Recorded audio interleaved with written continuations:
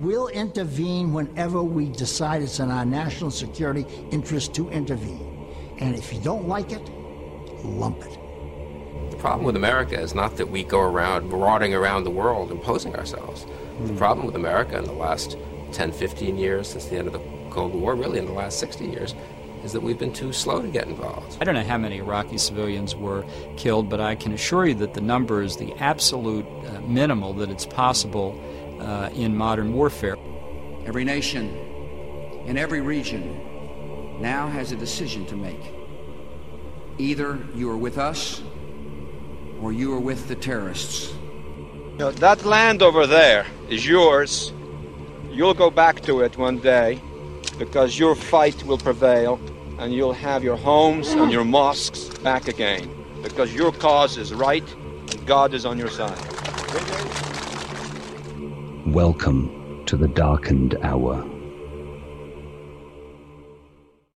Hello everyone, this week we're talking to David Chandler. David is a scientist for 9/11 Truth who's done a lot of work on the physics of the collapse of the Three Towers. Now, Adam and I have already made a short video explaining why, given our interest is primarily in the geopolitical area, why we've gone in this direction and what we're hoping to achieve and not achieve with it. So I won't go into that here, only to say that in constructing this interview, we attempted to collate all the critical comments about David's work we could find across the internet and then put the best of those to him. I hope we've done an okay job given our limitations in this scientific area and that it's enlightening, if not conclusive, for people. And that's what we're aiming for, really, just to move this discussion on. We might do more in this area in the future. So with that in mind, we're happy to receive people's feedback on where it would be productive to take this. Now, before we got into the physics, we wanted to know a bit more about David as a person, as we were aware he had something of a backstory in the anti-war movement, and we asked him about that and how he initially became cynical of the state. Well, I had a series of experiences that sort of put me open to this kind of thing. When I was in high school, even, I had to do a book report on some random thing in a social studies class, and I didn't have a clue what I wanted to do. So I wandered through the library, and there was a set of books there that were they're all bound exactly the same, a matched set. And it looked like they'd never, ever, ever been taken off the shelf. So I just picked one at random, and it was about, it was a history, and it was about Central America. And it was about the, back at the Spanish-American War and that kind of thing, the gunboat diplomacy, and how we got Panama, and it talked about Nicaragua. It just really, it was like not written.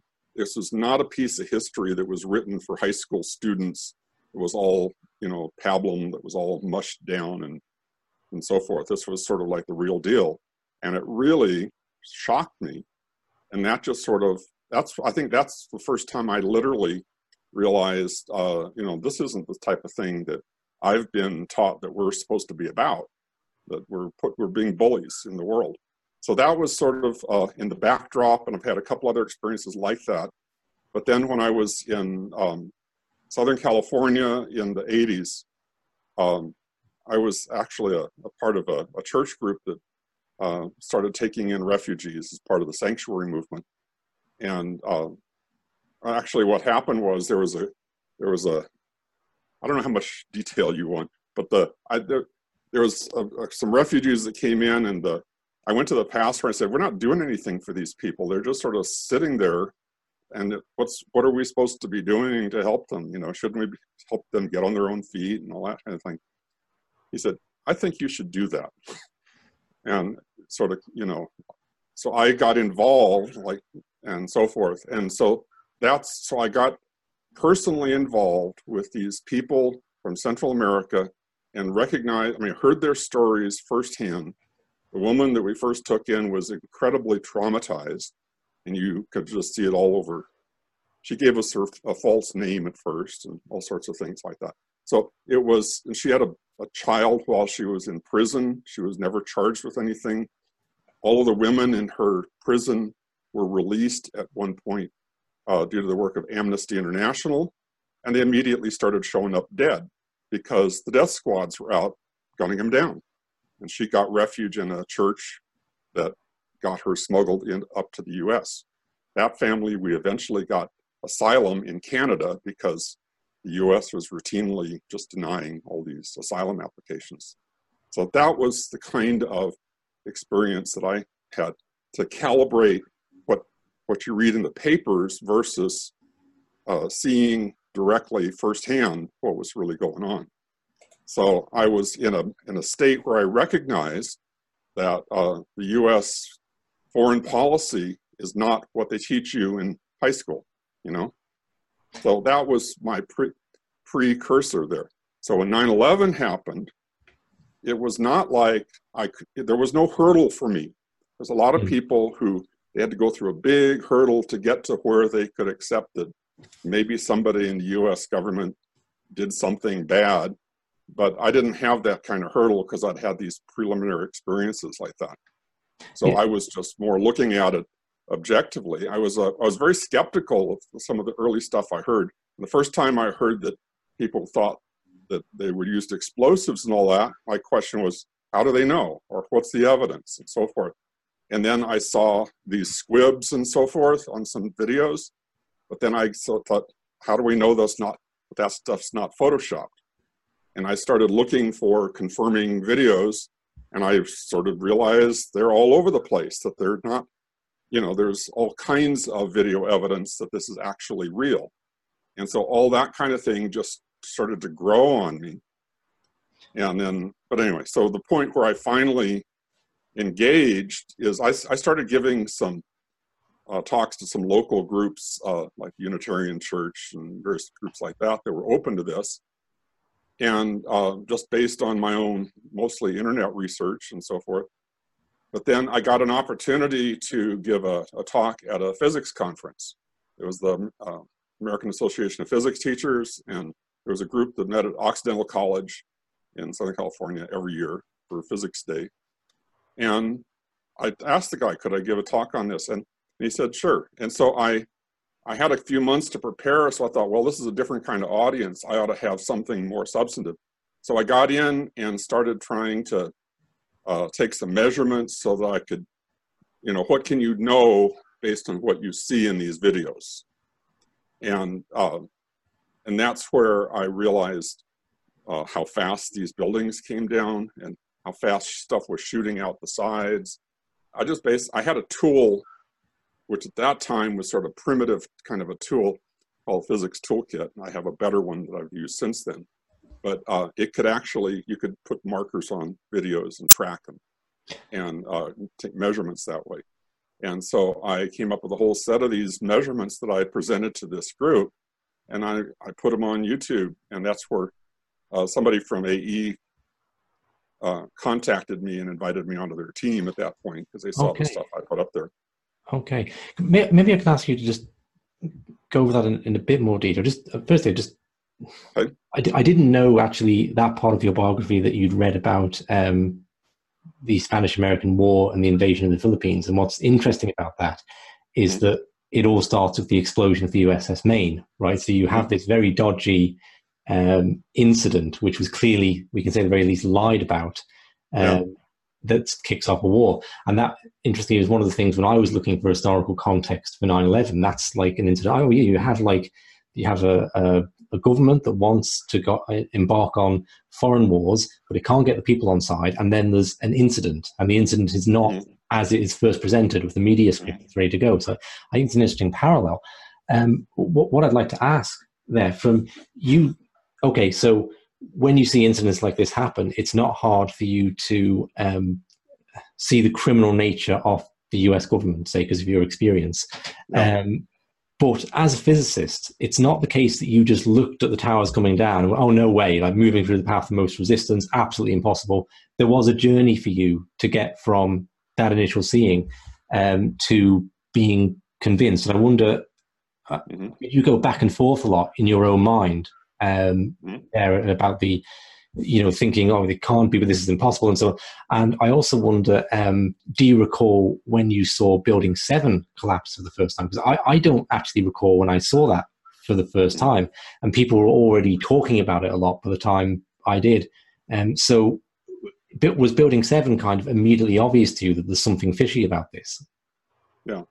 Okay, let me back up a little bit in that on the day of 9/11, I was teaching. I got up, I had my computer on, and I saw the smoke coming out of the towers, and I called my wife and said, I better turn on the TV. It looks like it's going to be a big news day. And I went to school, and the first comment I made to a like-minded teacher there was, well, looks like the chickens have come home to roost. So that was my original response. During the day, a lot of teachers had the television sets on all day, and so I didn't have the inclination to do that because I figured, well, whatever happened, we're going to know about it in more detail later. And this is the type of thing they're just going to cycle infinitely, which is what they did. But so I didn't have the TV on, but this kid comes in the hallway and says, a building fell down. And then a few minutes later, the other building fell down. And it was like, no way, how can that be? So that was my initial response, was that how do you have steel frame buildings collapse due to having a hole poked in them? And so that didn't make any sense to me. So I was glued to the television set, and I heard fairly early on that there was going to be a program on Nova that was supposed to explain how the towers came down. So I was very intrigued, waiting to see this Nova program, which we now know is total bullshit. I don't know what your audience is here. Okay. But anyway, but at the time, that was like, I was very curious about how this could happen. And so I was just taking it all in. And I didn't particularly come at it from a critical point of view, other than I was just trying to understand it a little bit. But I didn't really get involved in the whole issue. I think I was aware at some point, I heard something where Stephen Jones had a little TV blip about him. And it was just maybe a 10-second little thing on a news program. And then I heard later about David Ray Griffin and the claims that it was explosives and this type of thing. But none of that really, I just sort of filed that away. But then my sister went to a conference. She lived in Santa Barbara, and I don't know what the connections are, but she's a friend of David Ray Griffin's wife and so forth. But she went to this conference and came back with a video and some books and said, you got to look into this. And so I hadn't really dug into it. But when I watched the videos, I was looking at how the North Tower was so explosive and how it went sideways. And the first thing I did, I literally, by freeze framing the video, I was able to measure a big chunk that went all the way across the street and looked like it hit a building across the street. But I think it actually went behind the building. But I took that projectile, and I was able to use that to estimate that it was moving horizontally at about 60 miles an hour, which is like, whoa. I don't know if that proves anything, but it surely is suggestive that something very strange is happening, that this big chunk of stuff is going to go 60 miles an hour horizontally. So that was where I started digging my teeth in. I discovered Jim Hoffman's website and went from there. So I don't know how much I've answered your question or wandered off, but no, I think pretty thoroughly. I think that's an enlightening account. Adam, do you have anything at this point? No, not yet. Okay, well, maybe we'll move into some of the physics questions then that I've been looking at. We've been talking about, Adam, and I apologize to the audience for the limit of the questioner's knowledge here. We've done our best with this, but we are principally coming from the geopolitical area. When we looked at 9/11, it's probably a stretch to say I'm coming from any area, but Adam's been doing all this research over the years in the geopolitics, and yet there's this other area, of course, that just can't be ignored. So that's why we wanted to have this conversation. What we find, I suppose, from not having that much physics knowledge beyond my fairly basic high school education, is that it gets kind of deadlocked, okay? Because you have physicist A saying one thing, physicist B saying another, and we look at it, well, I don't really know. So I suppose... Can I comment on that? Yeah, please do. You have physicists saying one thing, and you have total BS coming from the other side, and it's just that you don't know how to filter it out. Exactly. Well, I mean, it's absolutely clear. Anyone could say that one side is BS, right? Because both sides are saying, oh, that's what both sides are saying, that the other side is BS. But that's exactly what we lack, like the ability to filter. So I think in doing this, we're trying to find a way, not just, if I devoted my life to getting a physics degree, could I figure this stuff out? But how can the average person putting in a reasonable amount of time feel like they're making headway in understanding this? So any comments on that, David? But there's a few themes that seem to come up repeatedly, okay? Like one of the core digressions or divergences I find in the two camps is whether the towers 1 and 2 fell onto the supports, the central beams beneath them, or whether they fell off the beams. And when I look at the videos and try and visualize it both ways, in my own mind, I'm thinking, I don't know, actually, if it did fall off the beams, you've got that weight. Apparently, it's about the top section of the North Tower is the equivalent of the Titanic or something. And if it falls onto the floor and not onto the main supporting beams, I can see that the floor wouldn't have enough strength in it to support that weight. And the next floor is not going to, and the next floor. So when I look at it, it's like, that's plausible to me. And then also what David Chandler and Tony Sambotti is saying, if it fell onto the central pillars, it can't compress them. It can't. So that makes sense from that perspective. So, and that's one of the critiques that we've come across again and again. So I think you know what I'm talking about. I've sort of bumbled my way into the ballpark of the question. So maybe you could pick it up from there. Let me back it up and give you some background on this. So I know exactly where that question's coming from. And so don't, So, all right. The whole analysis of how the tower came down, you have to trace it back to Bazant, Zdeněk Bazant, or however you say his name. It sounds like an Eastern European name of some sort. And I don't claim to know how to pronounce it. But anyway, he's a civil engineering professor at Northwestern University. He came out with this analysis of how the tower came down naturally. He came out with this literally, I think it's 1 or 2 days, like 2 days after 9/11. And he submitted it for publication. It got published later in 2001 or the beginning of 2002. And then he's done a few revisions on that. But he basically has this simplistic model that has all kinds of problems with it. But it had the top section of, it's just it's a one-dimensional model. In other words, he's not taking the beams or girders or anything like that into account.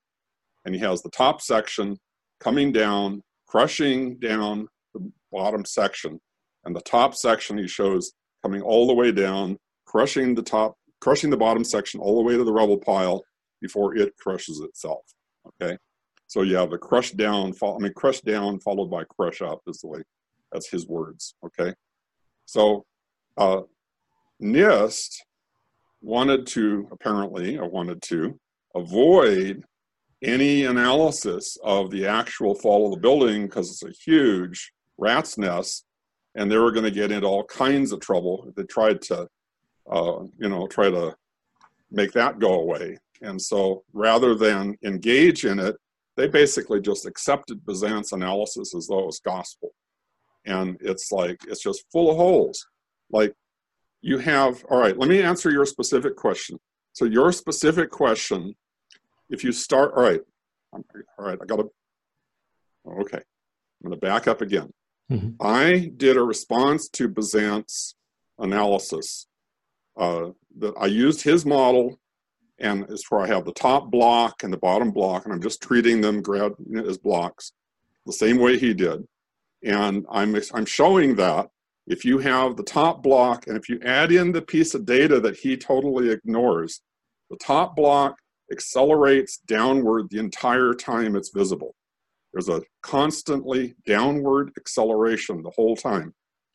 Now, I pondered that, I measured it, and it's not free fall, okay?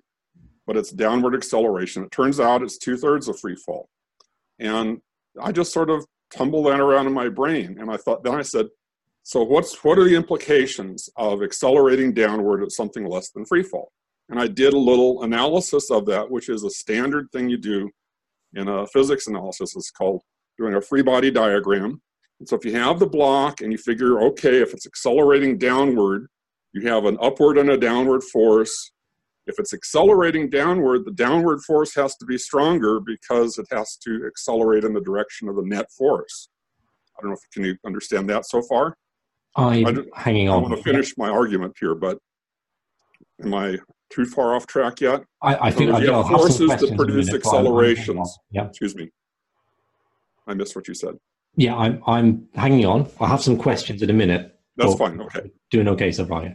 Well, let me finish this whole statement then. You have two basic kinds of forces, one down due to gravity, one up due to resistance from the bottom section of the building. And the fact that it's accelerating downward is key, because that tells you that the downward force due to gravity is stronger than the upward force. Otherwise, it wouldn't accelerate downward, which is another way of saying the resistive force is less than the weight of the building, the weight of the top section of the building. Okay? Because it has to be less than the gravitational force, and the gravitational force is that thing's weight. All right? So therefore, it's not, one of the things Dave Thomas says all the time is, well, there's going to be this dynamic load. If something is falling, you get this extra force. That's what's going to crush the columns. But it's not there. There is no dynamic load, because if there's a dynamic load, you're exerting a greater force than the weight of the top section. If you take a hammer and hit a nail, how come the nail goes into the wood? If you just take the hammerhead and set it on the nail, it's not going anywhere. In order to drive the nail, you have to get it moving, and when it hits the nail, it's taking the momentum that it had when you brought the hammer down, and it's converting that momentum into this excess force, which is what he's talking about as a dynamic load. All right? And so if you have a dynamic load, you have to be giving up momentum in order to gain this excess force, okay? But there is no excess force because it's accelerating downward. So what you're saying is you should see a jolt and then a fall and a jolt if it was crushing the building.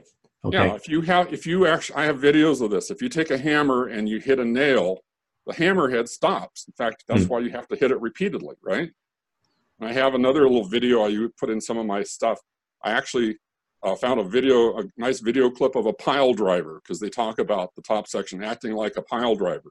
Well, how does a pile driver act? It goes thump, thump, thump, and they're driving this big thing into the ground, right? That's what piling is like for piers and all that.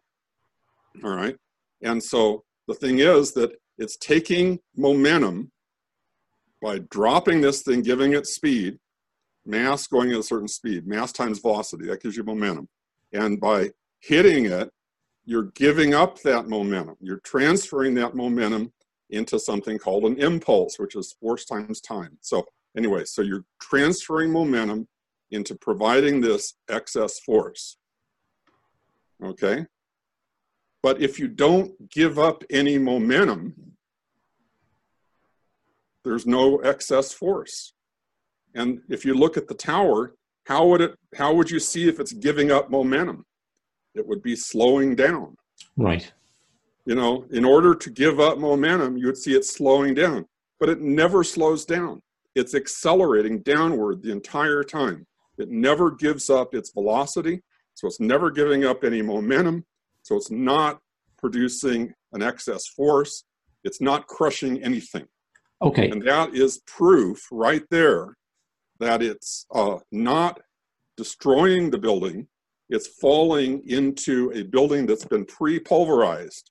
So you've enabled this thing to accelerate down into the rubble because you've knocked out the stuff under it by other means. That's the simple physics of it. A couple of counterpoints I'll put as well as I can to that. The one criticism I heard was that the frame rate on David Chandler's camera isn't high enough. Okay. And You're talking to therefore Dave he's Thomas. missing. Hi, Dave. You're out there. I'm talking to you. All right, go ahead. He's missing the jolts. He's not, and actually, the real graph wouldn't look like this straight line of acceleration. It would look like jolt, jolt, jolt, jolt, jolt all the way. Can I talk about that? I'll put a full question in, right? And the building is falling around the central spire, and that's why you see, I think it's on the North Tower, you see at the end, there's still a large section of the spire left that then falls over. So the floors themselves aren't putting up any substantial resistance, so you're only seeing this little bit of deceleration each time. Please go ahead. You're not seeing any deceleration. Anyway, let me comment. Okay, there's a couple of things. All right, I lost my track a little bit. The micro jolts, okay? Mm-hmm. So one of the things Dave Thomas is trying to say is that I'm looking at the average the average motion of the building. I'm not looking at little millisecond by millisecond, all right? Mm-hmm. Picture this. The floor is an acre. You have a floor that's an acre in size, and you're expecting me to believe that that whole thing is going to somehow, in some kind of a coherent, coordinated manner, have these kinds of motions that are resolvable down to the millisecond. This is like a whole huge pile of stuff coming down, and you're telling me that it's basically alternating between very large forces for instantaneous little moments interspersed with free fall in between. That's what Dave Thomas is trying to present. It's ludicrous. Okay, so what you're actually measuring is the bulk behavior of the building. So now I'm not arguing it on the basis of looking at the strengths of the individual columns and girders and stuff like that. Tony Zambodi and a couple of these other guys have done some analysis that approaches it at that level. I'm basically, that whole argument that I was presenting, I'm actually adopting Bazant's model in order to show how Bazant's model is flawed. And then they're critiquing me for adopting Bazant's model. I mean, that's sort of weird. So I'm recognize it's a limited model. It's a one-dimensional thing. I'm just treating it like a block and showing that if you take Bazant's model and you account for the fact that it is, in fact, accelerating downward, that you have a big problem. Now, so the micro jolt thing is, I mean, Tony Zambodi did an analysis of that micro jolt thing on another scale. And so I refer you, I have links to a number of these articles in my website. Let me put that out there, 911speakout.org. And if you go over to the tab in the menu that has articles and links, you'll find some of these other articles. And I have, just do a search there on Tony Zambodi and you'll see the articles that he's written. So my work and his work, I feel, are sort of complementary. Mm-hmm. In fact, his work on the missing jolt is almost exactly the same as my work, except we came at it from different ends and met in the middle. Okay, so I sort of developed mine independently of his, but when I finished, I realized, oh, I could explain my thing by looking at his thing, all right? So those go very hand in hand. But he's also done a lot of actual, like looking at the loads and the way the columns buckle and all those kinds of issues, which is not like a one-dimensional model anymore. But he's also done that. And in fact, their conclusion was that if you actually got the building somehow started the way NIST claims it did, the collapse would be arrested within one floor. So that's their conclusions. But that's a more engineering model approach to the way the structure would have responded. Okay, so I really recommend if any of your listeners have science and engineering background, which not everybody does, but you know, in this population, there's a whole bunch of people who do, and I would recommend that I'm basically giving you the overview picture, and Tony's looking at the micro view picture. I'm going to come back to one of the other things you're saying, though. Besides this whole micro jolt idea, which it's not even plausible on the surface. But the other thing is about the columns, whether they collide. So in other words, if you want to take the one-dimensional model of two blocks hitting each other, which is what Bazant started with and then what I am using, and if you want to then get from there into here's individual columns and how is this going to happen, the problem Bazant was dealing with is the pancaking of floors question that they originally put out as the explanation. It doesn't hold water because the columns in the center of the building are like a building within a building. They're very solid and substantial. And if you basically had the floors pancaking down, you'd see the central column left over afterwards, all right? There's a few straggler columns, but that's not the same thing. We have a massive central core building within a building, which had to be destroyed in order for it to come down the way we saw. And in order for that to happen, you have to stress the columns. You have to make them buckle. You have to somehow crush them, okay? And so Bazant was correctly trying to say, we need to get those columns crushed. And his model was trying to explain how that could happen. And okay, so now they come back and say, well, maybe it couldn't happen because of the alignment. Okay, so we're basically defending our use of Bazant's model and refuting Bazant. That's what's going on here. But look at, so one thing is that if you actually look at the videos, somebody is saying, well, it's tilted and all that. Well, there's about a tilt within 1 to 2 degrees initially. And then it's not until it's crushed down a ways that the tilt goes as far as like 8 degrees or something. If you take some videos as seen from the east side and you look at the mast on the top of the North Tower, it starts downward and then only gradually starts to tip. And so the views that are seen from the north, it's tipping away from us, and so it's not easy to see that it's tipping at all. But if you see it from the east, you can see there is some tipping. So it's tipping southward, and but it's very small initially. So when the collapse was starting, there's none of this tilting going on very noticeably. And Tony rightly says, no, they're not going to be missing each other, but let's pretend they did. All right, if you have this central core packet of columns, like 47 columns, that are very heavily braced, okay? There's sort of a rectangular bracing that holds them together as a unit. And if you have the two sections, say that you rotate it or something so that all these columns miss, and they go down, all of that bracing is going to impact each other. So it's not, I'm not talking about the floors. The bracing in the central core column structure is going to interact, and you're going to be tearing up the bracing of both the underlying structure and the falling structure simultaneously. So by the time you've torn up the bracing for 12 floors below it, the 12 floors above it are going to be gone.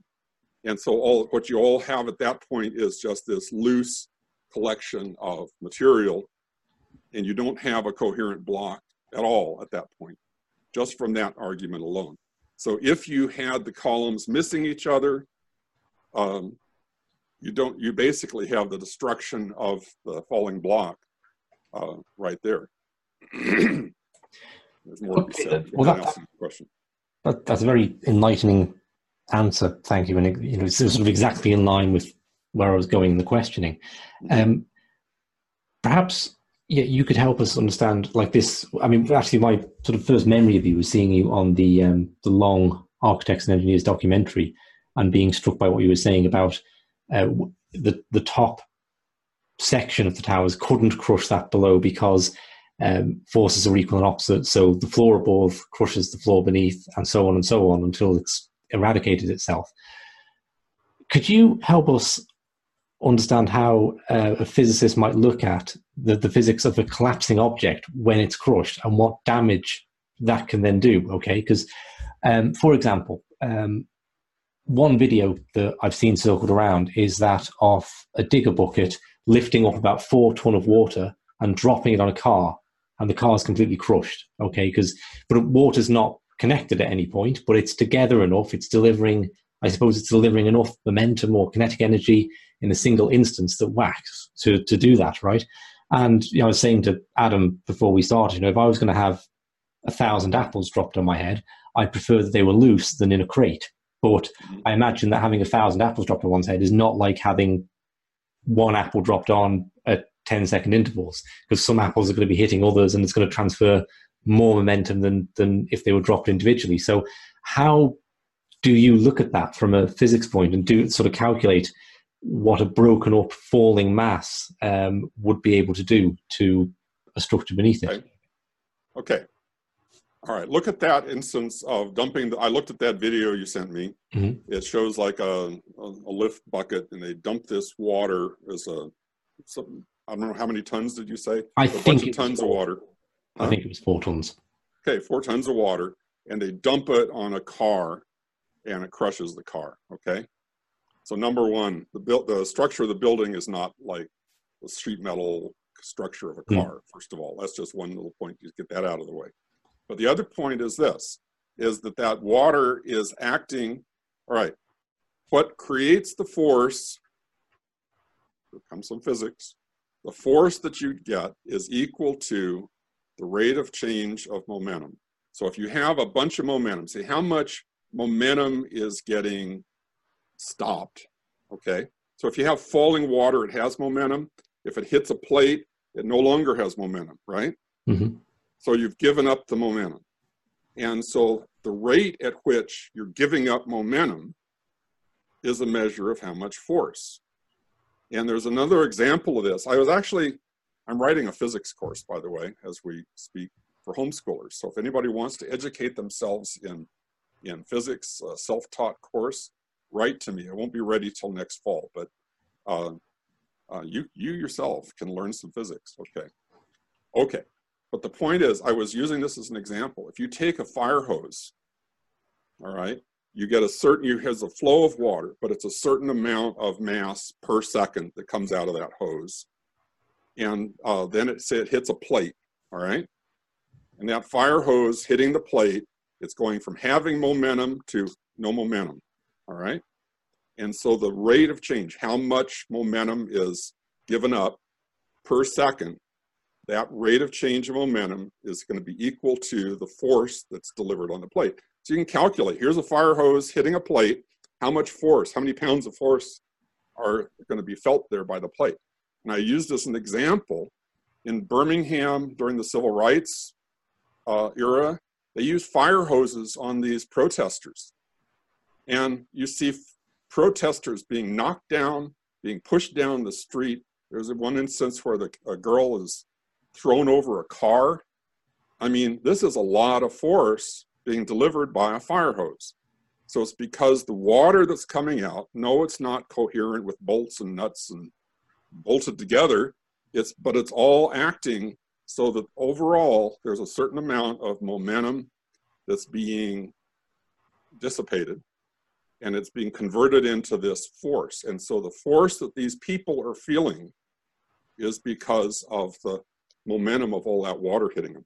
If you've ever been knocked over if you go in the surf and here's a wave, you weren't looking, and here's this wave and it hits you, you really feel that lots of force delivered by a wave, okay? Okay, anyway, the point though is, just because it's water, you can look at how much momentum is, the rate of change of momentum is going to equal the force. Now, if you have a crate of apples, all of that momentum is going to be more or less simultaneous within the time it takes for that crate to break up, right? And so it's a very short period of time. So the rate of change of momentum is very high because the rate is how much momentum divided by how much time. And so if you have it happening very quickly, it's a large force. If you pour a bunch of apples, you're spreading something that was a fraction of a second of impact into several seconds of impact. And therefore, the force is proportionately reduced. The rate of delivery of the momentum has been reduced because you spread it out over time. And so a bunch of loose material is not going to deliver the same force as though you have it all bundled up coherently, all right? So a coherent force will deliver a coherent impact will deliver a stronger force than the rain coming down, all right? Rain coming down has never crushed my car, all right? But boom, take all of that water delivered at once, yeah, it could, because lots of momentum was delivered simultaneously. So how do we then get that to the towers? That's understandable to your non-physics mind at this point. I'm totally with you on that. How do we relate it to the tower coming down in assessing whether after things happened, it still has enough energy? Okay, don't use energy and momentum in the same breath, please. Right. Okay, we can talk about the differences. Okay, I'm being the teacher here. Okay, in the case of the argument that's flying back and forth here is they're saying, oh, well, we're saying that if you basically break up the top section, it can't continue to crush the bottom, because now you have a bunch of loose material, right? Whereas if you had a top block that you're envisioning as being a coherent block, yeah, you can envision that doing some crushing if you have it moving fast enough and so forth, all right? And so the fact that you break it up the top section, you're turning a crate of apples into individual apples. And so you're going a bunch of impacts that take time rather than boom, where everything is working together. And therefore the rate at which the momentum is being delivered is tremendously reduced. So yeah, loose material can't do the same job of crushing. You need to crush those columns to be able to destroy the building. That was the thing Bazant was trying to wave his hands and try to do. You can't crush the columns unless you have this coherent force crushing the columns. And by the way, it's going to decelerate the top section as it does it. So it doesn't work. His model doesn't work, but you definitely can't do it with a bunch of loose debris. And so they're trying to say, well, it doesn't matter if it's together or not, it still has weight, and it's still going to crush it. Well, no, it doesn't, because it's the rate at which, if it... Yeah. Why is a bowling ball falling on your foot going to hurt more than dumping a bunch of marbles on your foot? Totally get it, yeah. You got the picture? Totally. It's because it's a coherent, all at once kind of a delivery of all this impact. Okay. I don't know if there's much more you want to say on physics. At some point, we'd like to... I can talk about physics for whole semesters. Well, we'd like to talk about some of the implications at some point, and Adam will, I'm sure, come alive again at that point. We haven't talked about Building 7 either, so come back to that whenever you're ready. We just didn't... sure, but the reason I haven't brought it up as much is I felt like I didn't get as good at questions to ask you from people on Building 7, and I didn't feel like the criticisms I had were as strong, right? Like if I'm going to ask David Chandler a challenging question and something that's going to enlighten me and the audience, I didn't have one as good about Building 7, and I didn't feel I understood the arguments of people claiming that it was fire-induced collapse as well. For example, that the internal structure of the building fell down and left the facade in a way that did not reflect that at all, and then that collapsed. Or that it was going over G at certain points. It was accelerating faster than gravity because it was being... You've been reading the wrong people, but go ahead. Mm-hmm. So these are the kind of things I came across, but at the end, I didn't feel I understood them well enough to ask like a good, solid question about it. But those are the kind of points that that came up. So I don't have a good shot to throw on Building 7. I don't know. Adam, you might have something there thrown. Yeah, sure. Afternoon, Mr. Chandler, actually. I actually went to the Lawyers Committee meeting yesterday. It was held in Manhattan on 80th Street. And one of the points that they raised regarding Building 7 was when they had a German physicist and also a mathematician, and I'm going to be remiss, I don't know his name. He talked about the core columns in World Trade Center 7 being compromised all at once. Now, this is always a point for contention between the two camps, the truthers, debunkers, whether all the core columns were composed at once, or just a couple of the important columns being composed but compromised at once. In a video that's been played countless times about the famed late demolition expert Danny Jowenko, he explains that a certain part of the columns would need to be compromised in order to afford to be demolished. Because at first he says that this is a pure demolition, but he's also told that it was on World Trade Center 7, but he hesitates and says, well, it would have been very hard. In other words, it's not impossible, but just improbable under the conditions. Could you explain what needs to be compromised for World Trade Center 7? And would it need to be explosives, or would it have to have been shaped charges in order to compromise whatever columns needed to be compromised in order to fall straight down? Okay.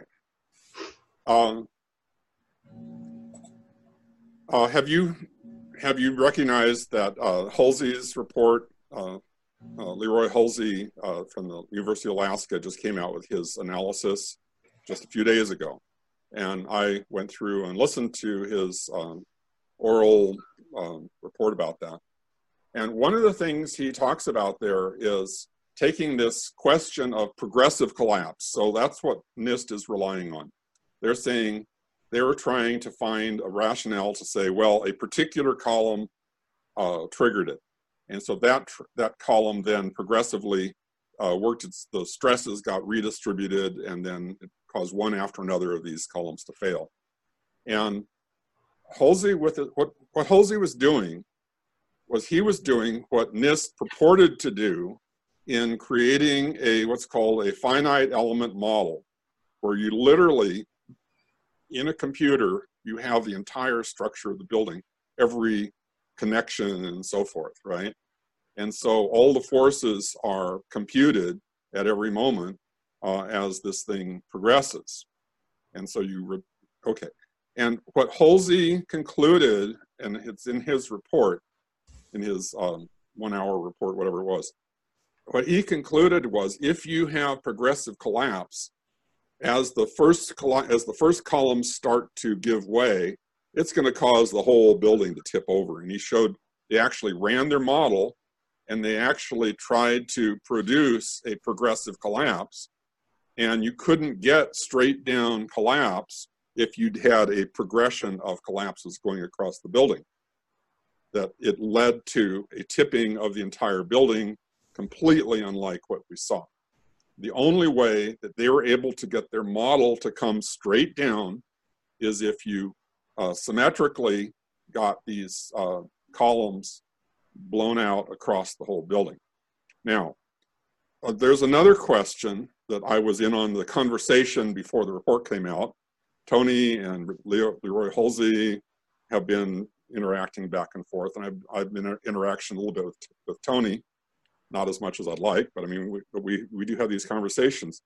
And his thought was, you didn't need to blow out all the columns, you just needed to take out the central columns, and then over like an 8-floor section, and then the outer columns then could be caused to buckle, and then it would be, the amount of resistance, once they've buckled, the amount of resistance would look very close to being at free fall.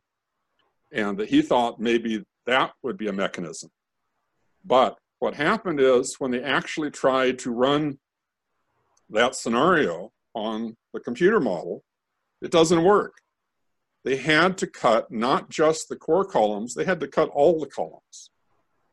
So you basically have to take out, it free fell. It went in absolute free fall for 2.5 seconds, which is over 100 feet of drop, which is about 8 floors.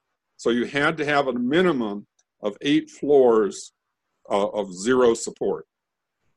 Now, you could go floor by floor over the 2.5 seconds. In other words, within that 2.5 seconds, all of those 8 floors had to be blown out. but they're not being taken out by the falling chunk of building. They're being taken out independently of what's coming down, because it has to clear the way to allow it to come down. If something is in free fall, it can't do any work on anything else. Work is the technical term. It can't transfer energy to anything else, or it will lose some of its own velocity. It will slow down. It won't be a free fall. So if it's in free fall, it's not giving up any of its energy for any other purpose. It's not breaking anything. It's not throwing anything around or anything, not pulverizing anything. It's doing nothing but accelerating. And that's what's happening with the top section of Building 7, is it's in pure acceleration mode for essentially 8 floors. So you have to clear the way ahead of time. And that's and what Halsey's model showed, which is the advantage of this. You can take a scenario, let's run it and see. And so that's what Halsey was doing. And that's one of the reasons people have complained that how long it's taken for this report to come out. They came out with the basic conclusions about a year ago, but they're trying to actually come up with all these various scenarios and trying to say what actually could have happened that would account for what we observed. And so they've been running all of these scenarios on this model before they released the final report. And that's what took time, because the model, there's so many calculations going on, it takes a long time to run each iteration of this model. So what their conclusion was, you had to cut everything. You can't do it by just cutting the core columns, and you can't do it by having a progressive collapse. So one of the main conclusions of the Halsey study is there wasn't fire and it wasn't progressive collapse. So those are the two main premises of the NIST analysis, and he's saying no to both of those. May I have a follow-up for that? Sure. Now, I don't know if you're aware, or maybe you are, of the 2002 Con Ed civil suit case, where the insurers were suing the building engineers for failure to protect, I think it was a boiler room or something like that, the bottom section. Mm. There were a couple of fire chiefs that testified. Daniel Negro and Frank Carruthers were just 2 of the 5. They testified that what they experienced from inside World Trade Center 7 was that there was a lot of fires on the floors, and that there was damage in the back, the south of the World Trade Center 7 itself. If the columns had to be compromised, this obviously had to have been done through shape charges, let's just say, for sake of argument. Would that be something that had to have been missed by the fire department? Because they actually, some of them actually surveyed the floors themselves. But what I'm trying to ask here is that if these columns had to be compromised, how could they have missed the columns have been compromised itself? I'm not quite sure what you're getting at. I think I'm asking the wrong question. So and I don't know the details of that lawsuit you're talking about, so I'm probably not the best one to comment on. Okay, all right. Okay. Well, all right. Now let me ask a different question. Inform it of this way: would you say that World Trade Center 7 itself was compromised by shape cutting charges or by explosive demolitions of the cores? I don't know. Shape charges are explosives. I don't know. I mean, just the whole idea of a shape charge is you're directing the explosion directly into the column. You're trying to, you're trying to focus as much energy as possible right onto the column. You just put a bomb beside a column, so it goes off in all directions. That's not going to be as efficient. So when they're doing demolitions, they try to create the geometry of the explosion so that it's going to deliver most of its energy right into the column. Right. So okay. That's the difference there, I think. Right. And there's a point of contention with debunkers that say, well, when you see World Trade Center 7 and like Las Vegas hotels, you actually could see the explosions come out from the sides, and you can hear them where you didn't see that with World Trade Center 7. Could you elaborate on that a little bit? Well, you did see squibs, and there were loud sounds, but it's amazing how thorough a job NIST did at suppressing videos with sound. There was this, when World Trade Center 7, when the initial collapse began, there's one video in particular. This guy was going all afternoon. He had his tripod set up, and you could see, and it's looking right, so you can see the east penthouse, the block that fell first, right? And you have this going all afternoon, and then, boom, the next frame, it's gone. So it just basically cut out that entire moment when that east penthouse fell in. And it's just not there. So it's a series of videos that are pasted together, but I'm sure this guy didn't sit around for 10 minutes, whatever. The point is that key evidence is gone. And it turns out that in that moment, just before that east penthouse collapsed into the building, there's another video taken from West Street, and which is farther away, and it has a lot more buildings in between, and there's a muffled sound, but there's a very distinct boom. It's a very sharp onset sound, very low, but it was like boom, like that. And so you can hear that there was this sound just prior to that penthouse falling in. So here's this picture, which is right in line, looking at that corner of the building with the penthouse and all that. That section of video is cut or is eliminated, or maybe, the guy was changing his film right then, or whatever it is, all right? So it's gone. And there's all sorts of other videos where the key auditory component is missing. There's a video that has Amy Goodman in it. Amy Goodman from Democracy Now! All right? And if you have a copy of the video that's better than the one I have, send it to me. But what the video shows is you can see the building 7 just as it's about to fall, but there's no audio the video has no audio component until after the building fell. All of a sudden, the audio is back on, and you can hear the crowds running around and all that kind of thing. So what happened to the audio? How would you have a video camera going along and not capturing that audio? And it's during that time, at the beginning of the collapse, there's missing data. Why? I mean, that's so bizarre. And there's very few. I have a video I put together with the help of some other people, and it was called Sound Evidence of Explosions. If you look on my website and go down, you'll see one with that title. And so the interview between Ashley Banfield and a woman that has a baby there, and they're standing there talking, and just out of nowhere, boom, they both turn their heads and look at Building 7. So the video evidence is showing there's a sudden startling sound that causes them to both turn their heads and look at Building 7. But it doesn't seem like a startling sound on the video. So the microphone is not hearing what they're hearing.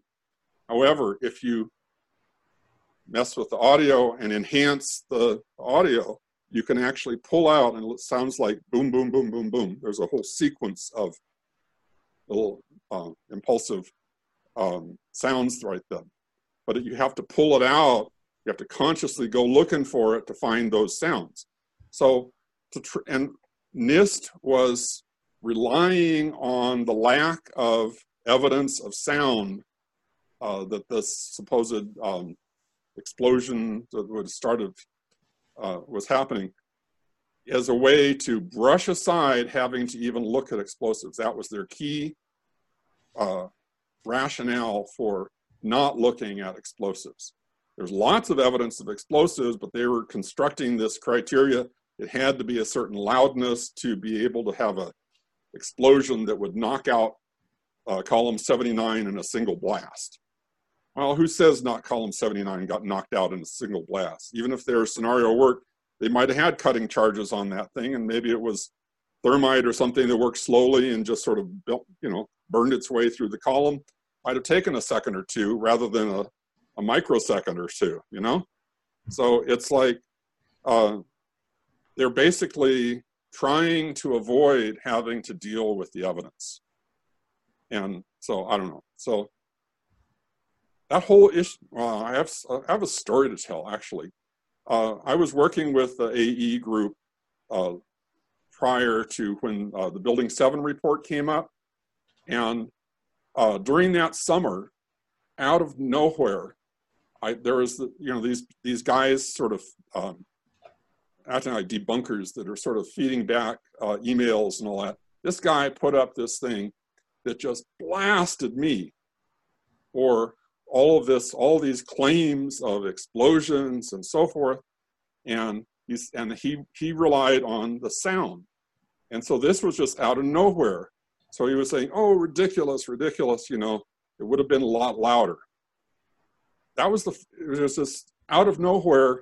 That argument got brought up that I had not experienced up to that point. So this is just about a month or so before the Building 7 report came out. And so then out comes the Building 7 report. Sound is the key, it's the keystone of their argument on why they didn't have to look at explosives. So some of these debunkers, they're getting fed this stuff. They're probably like a trial balloon to see how would we respond if we, I and others that were working with AE were some of the ones that would have, if we found a hole in the argument, I might have come up with something. And apparently we were sufficiently silent on the subject that they went with it. So that was their argument for being able to ignore, the existence of explosives. So anyway, I mean, we're dealing with people who are manufacturing arguments based on what they think is going to fly, and it's very frustrating.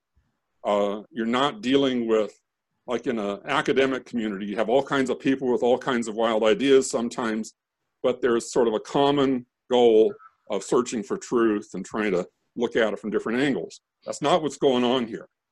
We're having people who are trying to understand what's happening, and you're having people that are trying to throw sand in everybody's faces, okay? That's the nature of this discussion. So that's why I'm familiar with some of these. And like, you read me an argument, I say, oh, I know where that came from. Yeah, sure. Well, so that's why, is that this is stuff that would not come out of an ordinary conversation with somebody who's a fellow truth seeker, I mean, there's people. Hey, I'm right now the coordinator for Scientists for 9/11 Truth. And there's some of the people within our own group who have what I would consider pretty wild ideas. But it's not like you're dealing with debunkers. It's like somebody, they're trying to understand these details, and they have all these elaborate ways that things might have happened, and you talk back and forth about it. And you make progress, and sometimes it's slow or whatever. But it's a different kind of a discussion than if you're dealing with a debunker. There's a lack of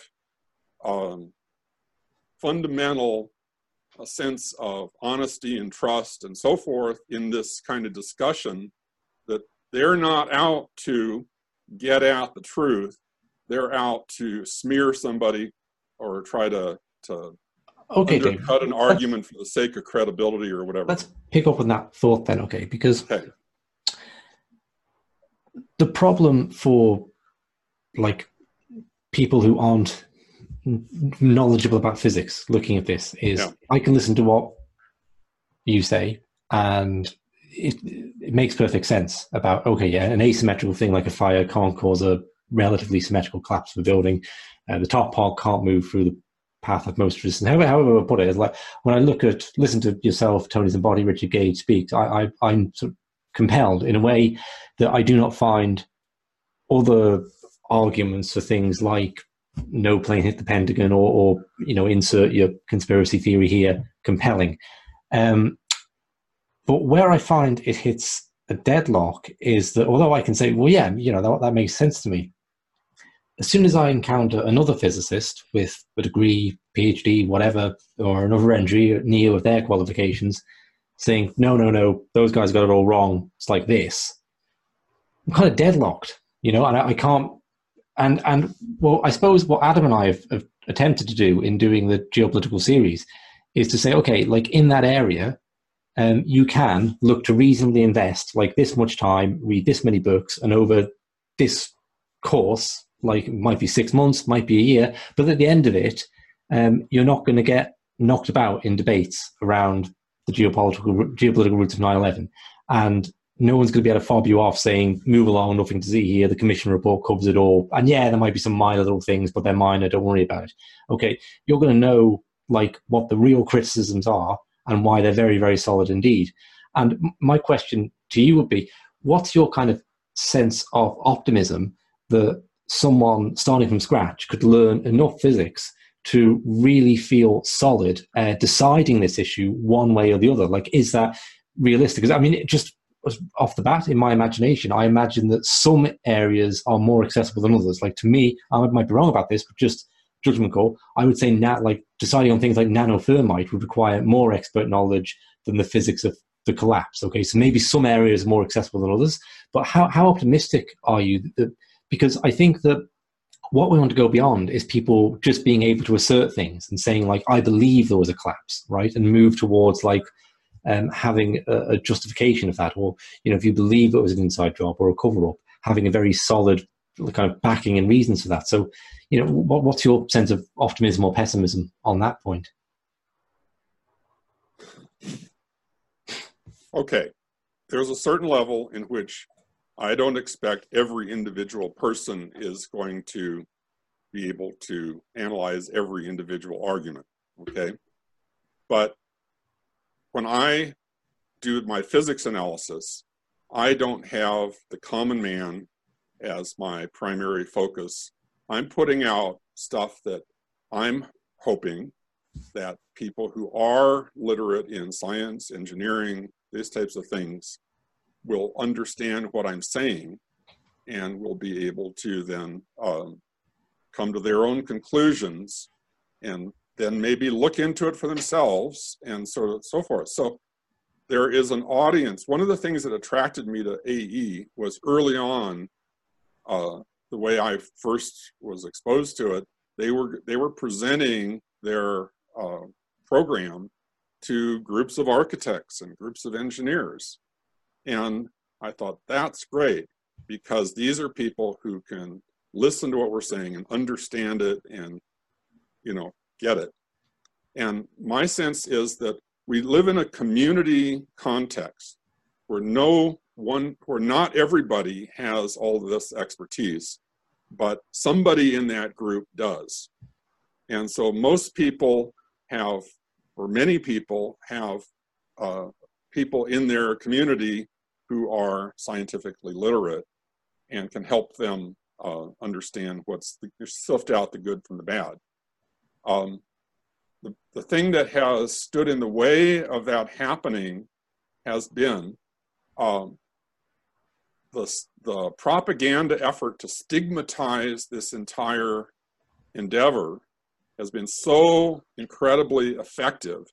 When I talk to physicists, or I talk to one of my former professors and things like this, it's like, I mean, here's a former professor at Harvey Mudd College, you know, at the time when I experienced, he's at Cal Poly now, or I mean, he's retired probably by now. But I mean, the point was, what he came back at me with was popular mechanics. I mean, that was the level at which he was blowing me off. And it was like, there's all of this propaganda effort to just say, oh, there's nothing to see here, like what you're saying. And they have made 9/11 inquiry to be something which is it's equivalent to a mental illness, okay? In fact, I had a person who I thought would have been open to at least hearing what I had to say, and literally came back to me was, conspiracy thinking is a mental illness. I mean, she said that to my face. I couldn't get half a sentence out. And she basically came back with that. This was a person who I would have anticipated would be at least in tune enough that she could actually listen to an argument, at least to understand my point of view. But no, she wouldn't even hear it. So there is so much of this propaganda that has stigmatized the inquiry that's standing in the way of us getting our message to people who actually could understand it. Okay, so it's a difficult thing. And so I don't have an answer to, am I optimistic? I don't know. It's not changing what I'm going to do. I'm going to keep doing my thing regardless of the outcome, because what am I going to do? I'm going to make my case as strongly and as often and as many different places as I can do it. And why am I, here it is all this time after the event, and here I am talking to you guys, right? And why am I doing that? Well, I have an insight that I'm not going to squelch. And nobody who's thrown up all this, like throwing sand in your face kind of a response, it's transparent to people, to me. And it's like, no, you don't have an argument. You're just refusing to go where the evidence leads. So, I can do what I can do, and other people are doing their bit. And cumulatively, you never know when something breaks through and makes an impression. And you don't know when you're going to be at the front line when there's a breakthrough, or if you're just sort of in the rear, doing your little bit. You mentioned, you started this conversation off with my experience in Nicaragua and El Salvador and down there. I took a trip to Nicaragua with a group from the Claremont colleges and back in the 80s. And one of the sayings was a big deal saying down there was, revolution is the work of ants. Okay. So that really made an impression on me. Yes. And so, hey, I'm going to carry my little load and do the things I need to do as effectively as I can do it. And I don't really focus on, is this effective or isn't it? That's for history to determine. But, I think there's I don't know if it's Buddhist or Hindu or whoever else, they talk about, not being attached to the outcome of your work. I think that's probably a Zen thing or a Buddhist thing or somebody, I don't know. One of those Eastern things. Sounds very Zen, yes. Yeah, okay, not being attached to the outcome. So that's essentially what I'm saying as well, is that I'm not looking at the strategy of the truth movement, because I'm not in a position to orchestrate the strategy. I just know when I see bullshit and I call it, and I know when I'm on to something and I present it as effectively as I can. I'm a teacher, and so I tend to explain things, and there's probably a role in me explaining things. So one of the questions you asked in some of the preliminary stuff is, do I think that the population is capable of understanding physics, or learning enough physics to understand this? Every bit of physics I've used in my analysis is stuff you would encounter in the first semester of a high school physics class. That's very enlightening. It's interesting, okay, because from the outside looking in, you might think that physicists, when dealing with, if you're saying it's physics from the first semester of high school, will be able to come to there will be an overwhelming consensus, right? Build that you wouldn't have a situation where you and your professor could possibly disagree. I could understand if you were disagreeing about interpretations of quantum. No, we weren't disagreeing. He wasn't listening to me. Well, that's the thing. Yeah, there we go. We weren't disagreeing. We never got to the point of discussing substance. It was just, I tried to open the conversation, and he sends me back in an email with all of these snippets from debunking sites, and here's popular mechanics, all that kind of thing. I mean, okay, I'm supposed to take that as an answer to a question I haven't asked, Okay, well, that kind of brings me on to my final question, Adam. This will be one that you want to jump in on, then obviously if you've got anything more yourself. But I was just looking up the name of Dr. Semmelweis today, the famous doctor who figured out that if doctors wash their hands between dealing with corpses and delivering babies, the babies had a rather better chance of surviving, and overwhelmingly statistically so, but was absolutely harangued from pillar to post for it, and ended up dying in a mental asylum. And part of the reason his work was rejected was because there was no rationale of how tiny bits of flakes of skin of a corpse could possibly carry an infection over prior to who was it? Pasteur, not Pasteur. Talking about germs, yeah. Yeah, germ theory coming about, right? So it required a sort of paradigm shift, if you like, in the way people were viewing the world for this blindingly obvious, utterly proven, statistically validated way of working to come into being. And how that relates to 9/11, what you're saying about your professor there, is even if it's completely obvious that the buildings were brought down deliberately by demolition, not by fire, if people are inhabiting a worldview that does not allow for things like the US government or some other agency to rig skyscrapers with demolition charges, then they're never going to go there, you know?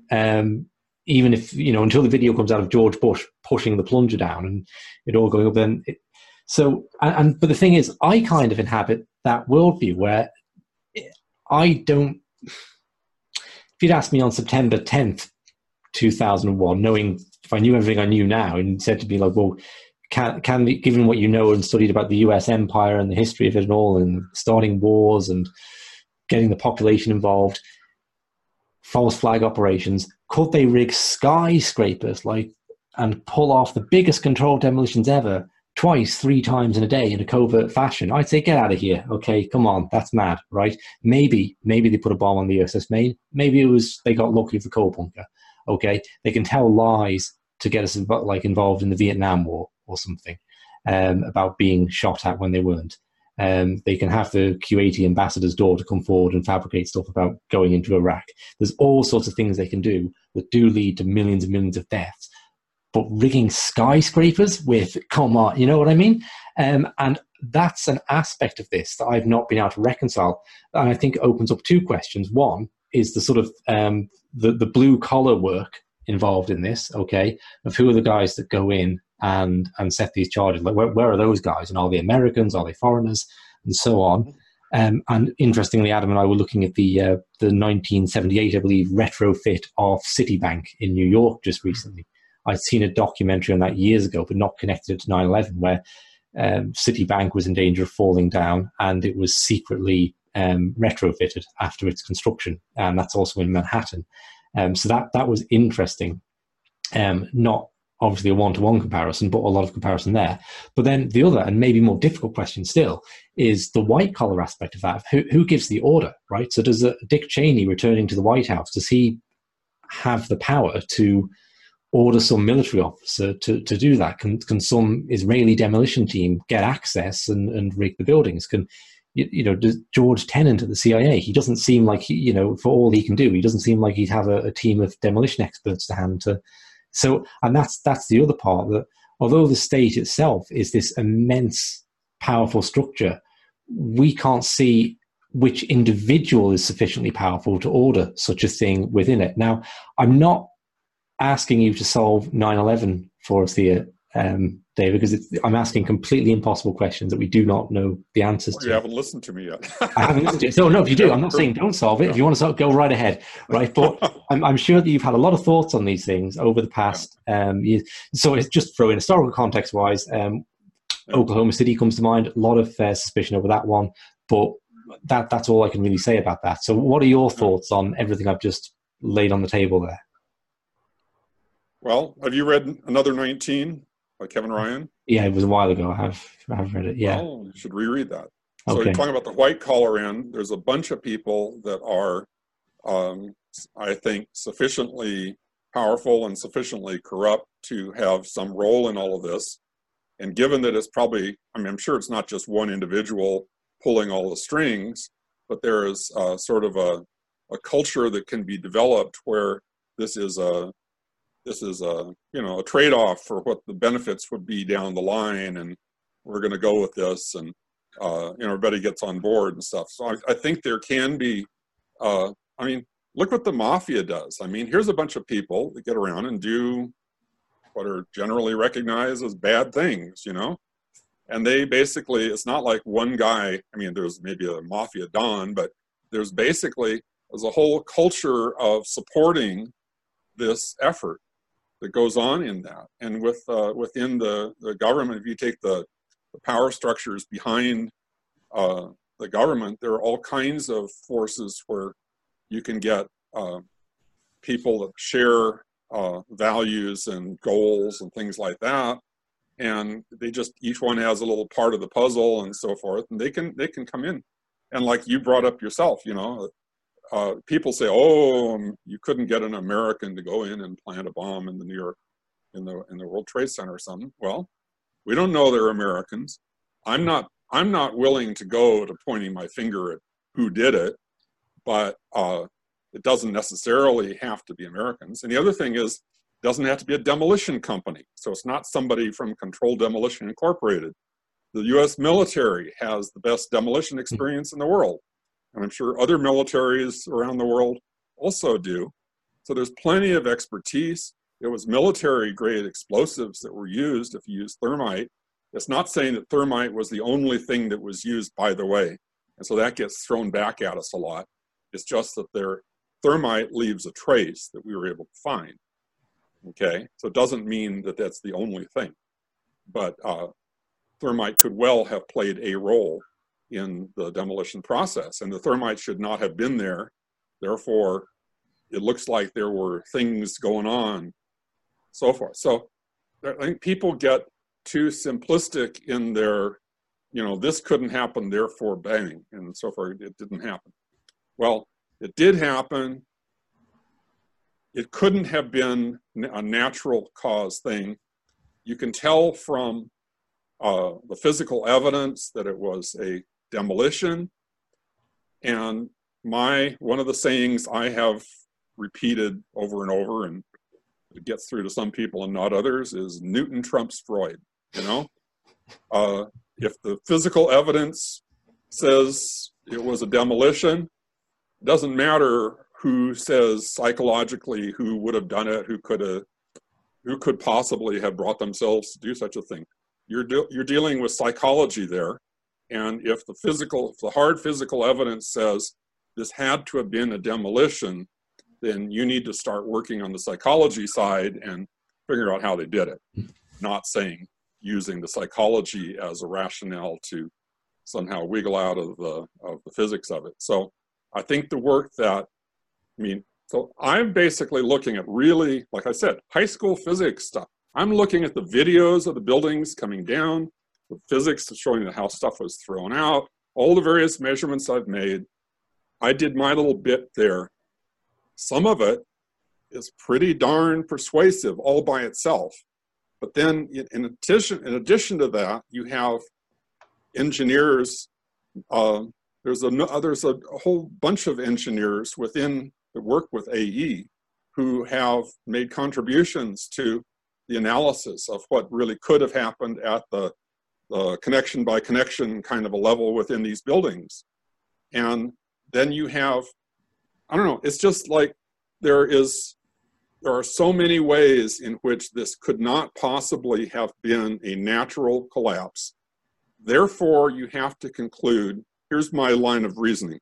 Therefore, you have to conclude it was pre-planned, and therefore the hijackers could not have been a surprise attack, because as soon as you have 1 day of pre-planning before of putting explosives in the building, you had to know that September 11th was going to be the D-Day, so to speak. And so therefore the hijacker scenario is a cover-up on the day of, and therefore you have to start looking at who all is involved. You got State Department people getting those hijackers in place. You had the military involved in making sure that things got screwed up enough they weren't going to intercept these things, and they had to let those planes get to their targets. And you had to have the FAA had to be compromised in some way.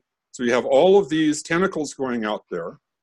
And then you have the orchestrated cover-up afterwards. Somebody had to be in place to be Johnny on the spot and get that steel removed and destroyed. And there's only a few scraps left, okay? So that was also, Giuliani and whoever else, I'm sure had a role to play in all that kind of thing. But then you start looking at this. Then you get the NIST investigation. You haven't gotten me to talk about the NIST investigation or the NIST report, but you're talking about an incredibly transparently fraudulent report, okay? There's elements in both reports, but the World Trade Center 7 one in particular, if you just read the 2 or 3 pages where they're talking about free fall, it is gobbledygook. It is literally, it does not make sense on any level. It's about 3 pages of stuff. And if you read the August report, the preliminary one that we commented on, and then the final report, they're asserting contradictory things within those 3 pages that are, it's just mind-blowingly incompetent to the way it's put together. It doesn't make sense on any level. So it's like, who is inducing this, NIST, which is a highly respected, very competent group of scientists and engineers, who can lean on them and get them to produce such a piece of garbage as a report that's going to sully their name? Well, they're under the Commerce Department, which is the executive branch. And so that makes the trail go right up to the White House steps. So you have connections there just by saying that there was free fall. Therefore, it wasn't, to say there's free fall, therefore it was not natural. Therefore, there was some element of pre-knowledge, pre-planning, collaboration, and therefore there's this whole chain that I've just laid out that leads to high places, including the White House. So that's my argument on the that's my Freud part of it there. So, yeah, you can come up with other information that can bolster that, but that part right there all is stuff that follows directly from the simplest, literally, first semester high school physics analysis of free fall. And you got my point? Absolutely, absolutely, yeah. Could I interject? By the way, I want to say, I wrote a series of articles in Medium. So if you go to medium.com, it's called Free Fall. And it's a 6-part series, and that's where I essentially lay out the argument I just gave you. Excuse me, go ahead, Adam. Okay, yeah. By the way, just to interject on that too, I got a Medium account, so I'll follow you on there. Going back to yesterday's Lawyers Committee meeting, yeah. David Mieswinkel actually brought up the statement regarding an anonymous source that's going to come out, I think by next year, he states, that there were white trucks coming in the late evenings of the World Trade Center weeks before 9/11. Yeah. Now, Susan Lindau also speaks upon this issue.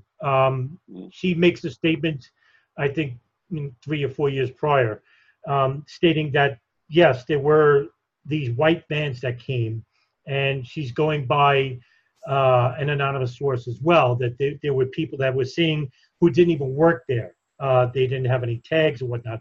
But Mieswinkel also repeats that as well. So I'll leave it up to you. How many floors would need to be compromised in the World Trade Center? Would it be a couple of floors? Would it have been all floors? And what areas of the World Trade Center would have to have been compromised for it to completely collapse? Okay, I've had conversations on that topic with Tony. And basically, I think the core columns were laced from top to bottom. And then the other thing that he points out is, in order to destabilize the walls, you had to take out the corners. So if you can, in other words, where the walls meet at right angles, you have extra strength there, okay? And so to get the walls to just sort of fall apart, you needed to rip them at the corners. So I don't know how often, but so those are some of the main things. But then you see all these little other squibs and stuff going off in the center, which could be stuff happening at the core area somehow, but it seems awfully focused to come out just like one little point. So there probably, on my view, is if you had things that are right in the floor spacing, between the floors of something in the those are the kinds of explosions we might be seeing as squibs, and who knows. And a lot of so I don't know. I mean, I don't As think you've mentioned squibs, David, I feel it's incumbent upon me to ask that how have you determined that they're not air pressure escaping? Because one thing that I thought it was ridiculously coincidental that squibs would look like air pressure. Okay, and that there would be these two separate phenomena that would visually appear the same way. But then in watching the documentary Miracle on Stairwell B, which talks about the firefighters who were trapped inside the building when it came down and survived, they do talk about this tremendous rush of air that is pushed down past them, blew them down several... During the collapse itself, you're saying? During the collapse itself, yeah. Okay. Can I just comment on that? Yeah, please. All right. The whole idea that those little point squibs are air pressure is not tenable, because in order to have air pressure focused and it's going to break out an individual window, those windows I'm sure were very strong windows, because you have a lot of liability if somebody falls out by breaking, falls against a window and they fall out onto the street. Yeah. So they're going to be very strong windows, and in order to get the air pressure in a room that's an acre in size, you're talking about a lot of air pressure, and you have to have it like a sealed chamber in order to hold the pressure. That pressure is going to leak out anywhere it can. And what you see when you see, like in one of my early videos, it says North Tower coming down, you can see stuff being blown out the sides at multiple levels all at once. So you see stuff way down the building already being blown out, large sections of it. And then up above, where that earlier wave of stuff had already passed by, you see these squibs. Well, if you've already blown out a section of a floor or windows or walls or whatever the stuff is, you don't have any compression to build up the air pressure to produce that. And they say, well, maybe it's in the air conditioning ducts. You're going to say that the sheet metal in an air conditioning duct is able to hold on to that pressure better than a window can those windows are very strong. There's no way you could produce enough air pressure in a sheet metal air conditioning duct that's going to then blow out a window. I mean, it's crazy. So, I mean, that whole air pressure thing is grasping at straws, and it doesn't hold together if you give a few minutes thought to it. So, and the other thing, why would it come out just one window in the center of the building when, if there's air pressure in the whole floor, maybe you could blow out all the windows simultaneously if that were happening, which it's not. And so this is a different mechanism entirely. Plus, you can see up close. There's one video that actually potentially, and it's not clear, but it actually shows a person being blown out with one of these squibs. Have you seen that one? Yeah, I know that video you're talking about. Although I don't know if it was a person or not, but it's hard to tell. Yeah, there's two people actually conversating in it, and that's why I'm saying I don't know if that was actually a person, because they probably would have saw it. I mean, they were right there filming it. I've seen that video though. Yeah. But there's a book. Judging, just to interject, there's a book actually I read a while back, one of the very first books I read about 9/11, where they were saying that there were people on the top floors who couldn't see because the smoke was so dense that they actually could see like a light, and they were going toward the light. But what they were doing is they were going out the exit window and they were falling. Mm-hmm. And there was a lot of people that were actually not. It wasn't that there was jumpers. There were jumpers, but there was more people actually escaping through the windows because they couldn't see where they were going, and they were falling out. And that's why there's a lot of testimony regarding people that were on the ground saying that there were people like coming out 4 or 5 at a time. Yeah. Well, okay, that's not in my area of expertise, but it's something I've definitely you know, I've been all over this territory too. And so, yeah, I've wondered, are all those jumpers, or were some of them blown out the sides, you know, or like what you're saying, I hadn't heard that before, of just being blinded and walking out inadvertently. So I don't know, but I would have thought they could see a whole wall of windows, even though, anyway, I don't know. So interesting prospects. So, but it's a question of, why did people jump out of these things? Well, maybe it's a way of, they were just saying, well, I'd rather die that way than this way, or something like that. I don't know. Yeah, there's a documentary called the Falling Man. Okay. And they talked about the infamous, where you can see the picture of the guy wearing a yellow jacket. He's upside down. Yeah. And somebody took a picture and it looked like he was very calm, because you could see his leg bent in, and he was like, and they were asking, why do you think these people actually did this? And one of the family members said, regarding her son that jumped, she says that it gave him a sense of a choice. Like, it was his, even though he knew he was going to die, but he was going to choose in which manner he was going to die. And I think pretty much, that's speculation. Right. Just pretty much, would you have rather burn, or would you rather have been exhumed by smoke, which would a horrible death, or jump and, you know, give yourself a little bit of free will in regard to what manner you would rather die? I don't know. Yeah, I mean, it's tough itself, but yeah, I mean, I wouldn't be surprised if a lot of these people actually were blown out too by whatever explosion, or by a force of wind or whatever. But I mean, we are speculating at this point. So I want to raise something. Sure. Okay. One of my complaints about a lot of this debunker community is they'll focus on one tiny thing and sort of a gotcha on that one thing. This is going to prove or disprove the whole case, right? I mean, there's no just one thing. This is a very elaborate, complicated set of phenomena we're looking at. But so that doesn't make sense to me. I mean, you have to basically look beyond just, you know, there's lots of puzzles. And just because you might be stumped by one particular little puzzle, there's a broad pattern of what's going on here. All right. There's also, I'm going to make this other comment, which is there is a piece of evidence that came out at one point and then has been pretty effectively dissipated, but the idea of bone fragments on the tops of other buildings. Think about that. In other words, what does it take in the first place to create bone fragments that are centimeter-sized bone fragments? I mean, that takes a high explosive.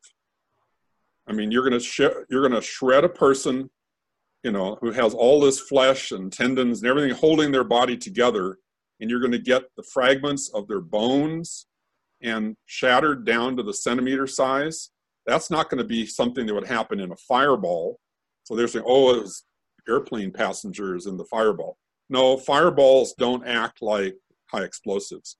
So you had to shred these people with intense shock waves to shatter the bones and disassociate the bones from the rest of the body and basically liberate these fragments, and then in the same time be able to eject them across the street and land on roofs of other buildings. And this had to happen early in the collapse. So here you have somebody from early in the collapse, high enough that anything ejected would land on top of one of these other buildings. And they've already been fragmented. And it's not like they've been crushed. If they were crushed, they'd be in the rubble at the bottom of the building. So they were exploded and thrown out early in this whole process. And the very existence of these bone fragments on the roofs of these buildings says all of that about the nature of the event. It was a highly explosive event that started very high in the building And from the very beginning, it was just fragmenting everything, including people all the way down to bones and all the way down to creating bone fragments. It's just amazing that that could happen. And then that's not the front page news. I mean, and then they just sort of wave their hands and say, oh, these, you know, they were, I don't know. I saw some comment that there was some evidence that some of those fragments came from firefighters, which means it had to have been from the building demolitions, not from the airplane. So, but all of that kind of stuff gets covered over, but the airplane explanation isn't plausible because bodies recovered from airplane crashes are not, you know, centimeter-sized bone fragments like that. I don't know. I just, you know, it's just one thing after another. It all piles up.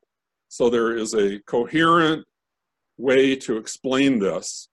And then there's all these incoherent little bits, you know, trying to pick holes in it so that you can dismiss the whole thing because you can't explain this one item.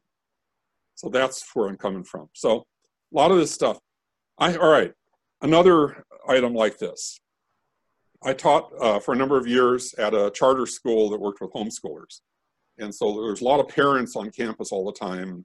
We give a little, you know, class. I gave math classes that the parents weren't able to handle on their own and things like that. But there was this one father of one of the kids who was, he was actually in the reserves, but he was expecting at any day to get called back into the military.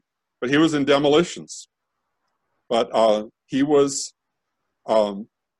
very conservative Republican. I really didn't talk to him much because we were so different, but I sort of got friendly with him a little bit, and he was asking me, I don't know if he asked or I said something, but I knew that he sort of disapproved of my looking at 9/11. So I said, have you ever really looked at the buildings coming down for yourself? And he said, not really. So I said, come here. I took him into my office and closed the door. And if you've seen my loop, it's called North Tower Exploding, I think. It just shows an infinite loop of showing the corner of the building as it comes down. And then I'm commenting about this. Notice this, notice that, notice this. Okay. Well, he didn't pay attention to any of my commentary, but he saw the building coming down, and it was coming down repeatedly like that. After about the third time, the third loop, he said, that's a demolition. I mean, he went 180 degrees from where he was 5 minutes earlier. And he just said, that's a demolition. And I said, what caused you to switch your belief so quickly? And he just pointed to one thing, which was, you see these beams being thrown out.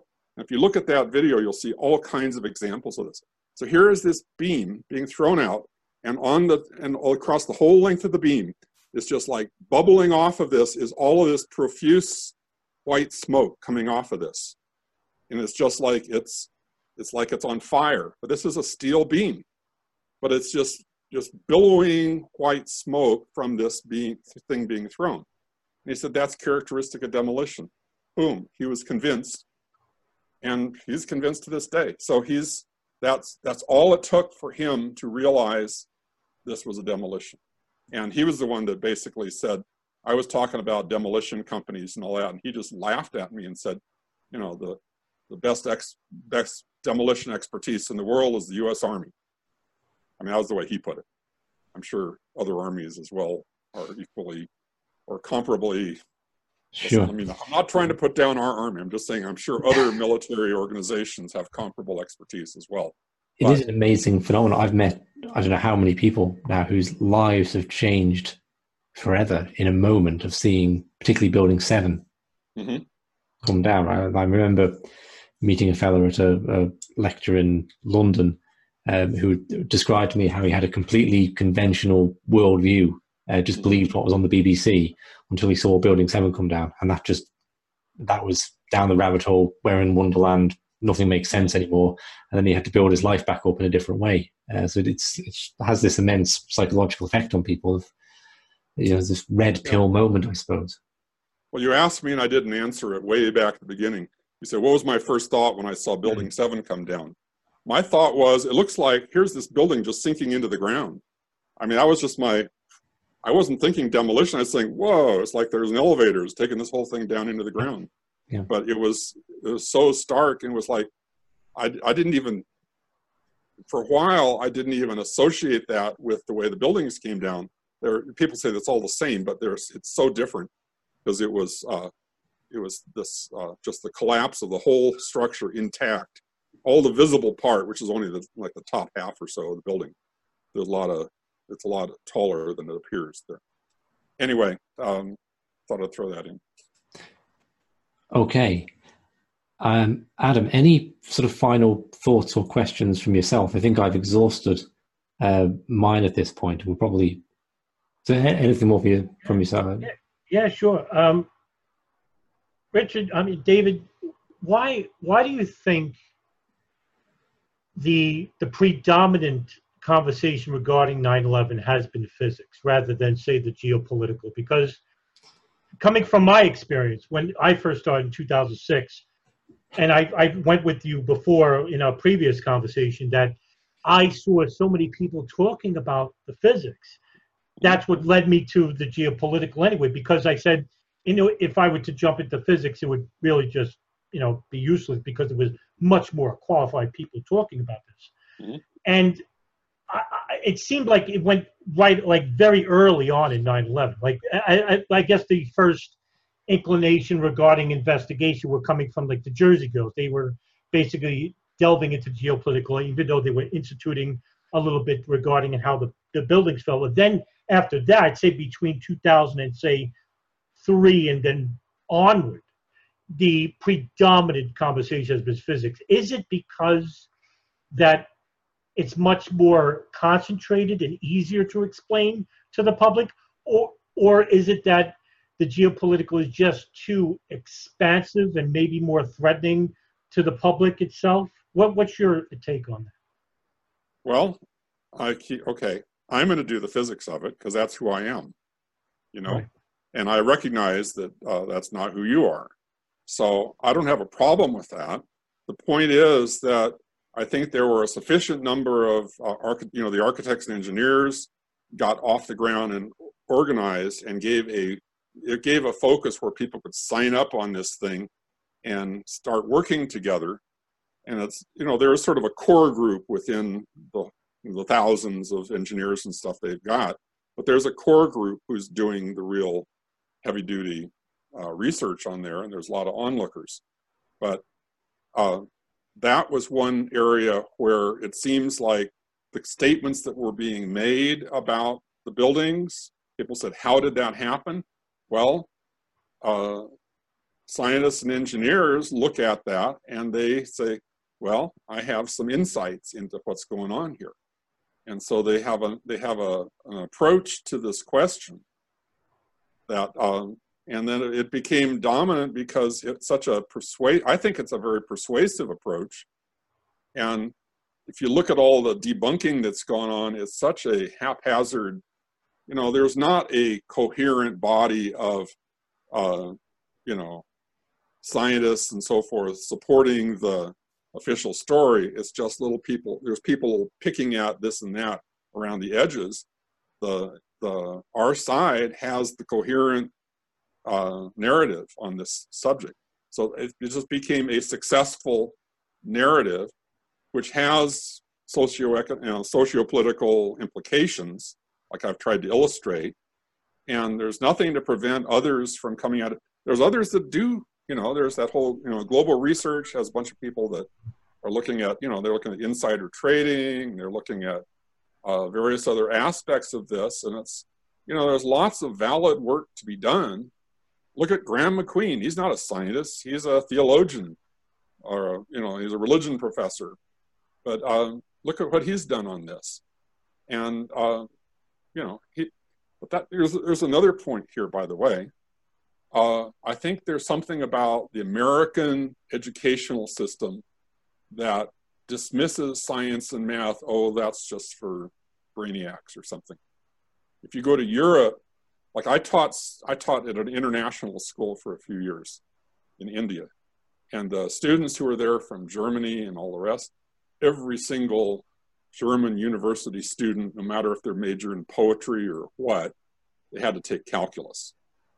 You know, they had, and so this kid that I had, who was very weak in math and all that, I had to get him ready to be able to transfer back into a European university. So there is a different level of expectation in the general public that they'd be literate in science and math and so forth. And I think that's lacking here. There's sort of an anti-intellectual flavor. I think it's sort of paradoxical because American technology and so forth is sort of revered, but we're sort of losing it in a lot of grounds. But it's seen as that's sort of a fringe thing for just, you know, guys like me. You can do science and all that, but don't just leave us alone. So I don't know. I would, you know, if you were a European non-scientist, not engineer, there's a more of a tendency for them to at least have the fundamentals of this stuff that they've been exposed to.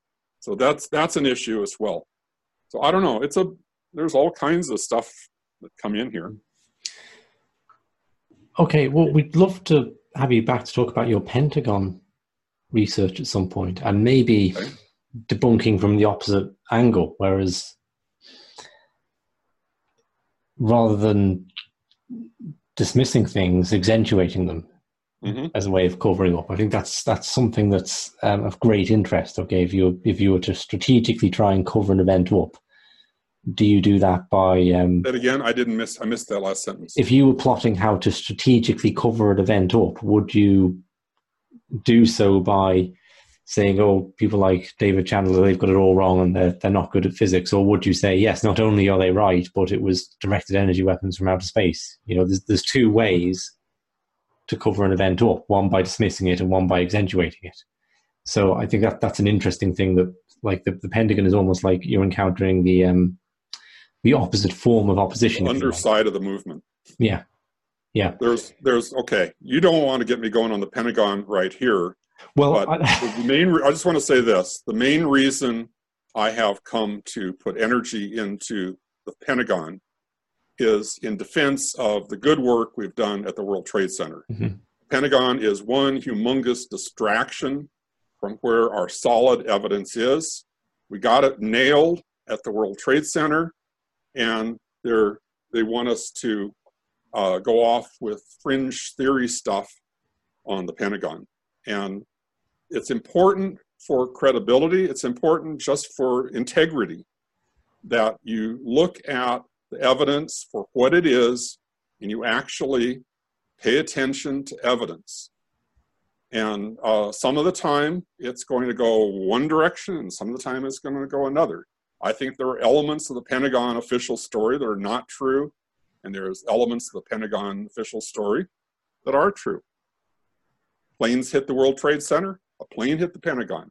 I don't see where there's anything heretical about that. So anyway, but that's a different topic. And it's not something, so my focus on that is there is an element of the truth movement that is turned into a cult. I'll say the word. And they behave like a cult. And that's something that I think is damaging to the truth movement. And I'm not there. I'm not into a cult. I'm for looking at the evidence and following the evidence where it leads. So you've seen that I don't have sort of a flaky approach to this. I'm pretty solid, I think, on the World Trade Center, and the way that people dismiss me as being flaky just because all of a sudden I'm contradicting their pet theories, sort of bizarre, okay? So I think if you can take me seriously and let's have a conversation. But don't come back and try to smear me because I've revealed something that contradicts what you believe ahead of time, okay? So that's my approach to it. But Could I interject just a little bit? Yeah.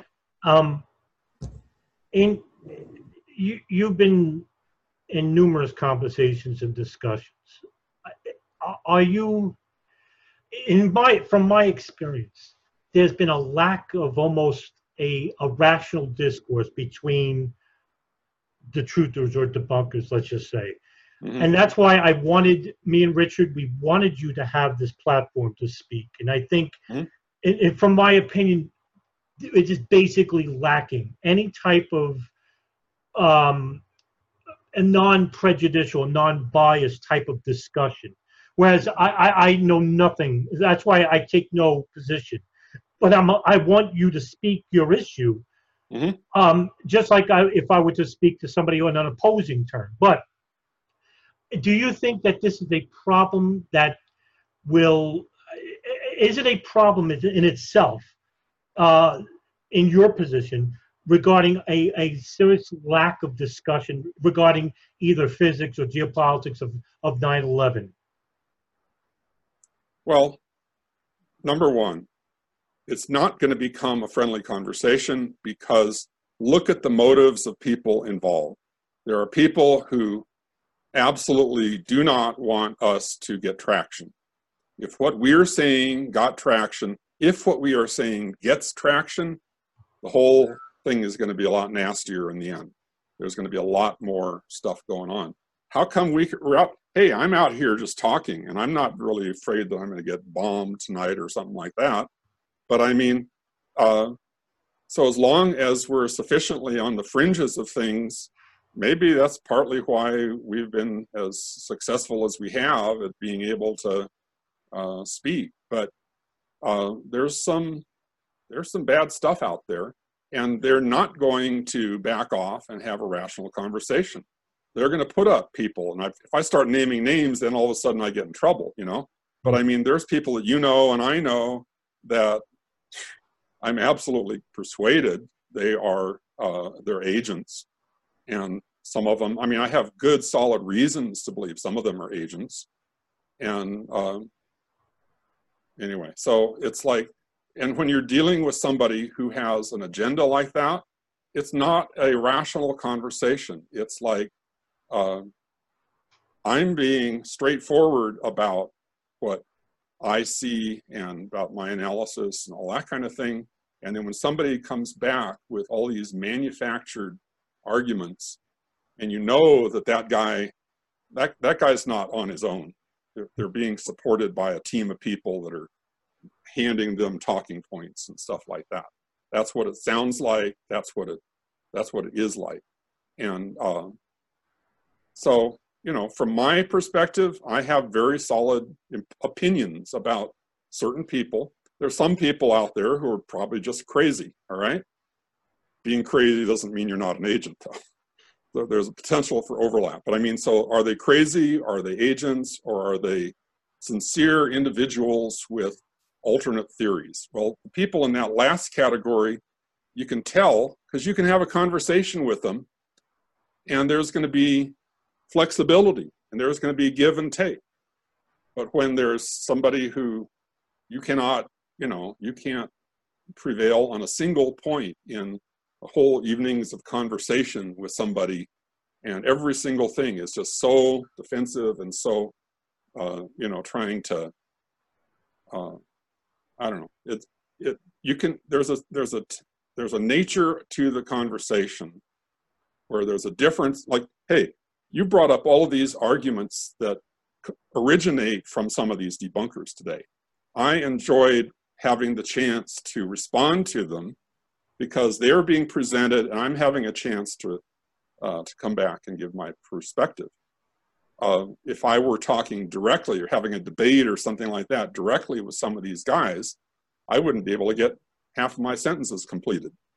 You know, it would be a different experience entirely. It would be a combat situation rather than a conversation. So I don't mind getting the questions and having a chance to actually, you know, think about them and talk about them and so forth. That's legitimate.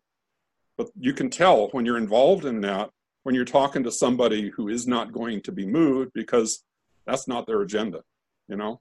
So, and look at it this way. Could it be any other way?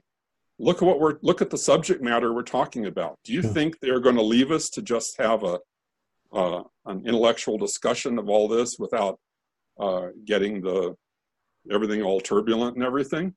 No, it's going to be stirred up no matter what we do. So I don't have a sense that all these debunkers are going to get converted, because they're not out there to have a rational conversation. They're out there to try to destroy our movement. Anyway. Okay. Well, I leave thank you very much. We've been going for quite some time as regards making this into a podcast. So Adam, I don't know if you have further thoughts. 2 hours and a quarter there. Okay. Wrap this up and hopefully speak to David again sometime. Anything more before we do wrap up, Adam? Or you... No, I love it so far. So yeah, I think that's good. Great. Okay. Well, I hope this has been enlightening. Let me put in plug 911speakout.org. All everything David mentioned will be linked to below. His own website at the top of that. And I will link also to the articles where I drew my information from the questioning on, so you can find the questions in their proper form. I apologise for my limitations in putting them across. Hope we did an okay job. I've no doubt the criticisms are coming. So thank you very much, David. It's been really fascinating and enlightening period. And hope to have you on again. All right. Well, thanks for inviting me.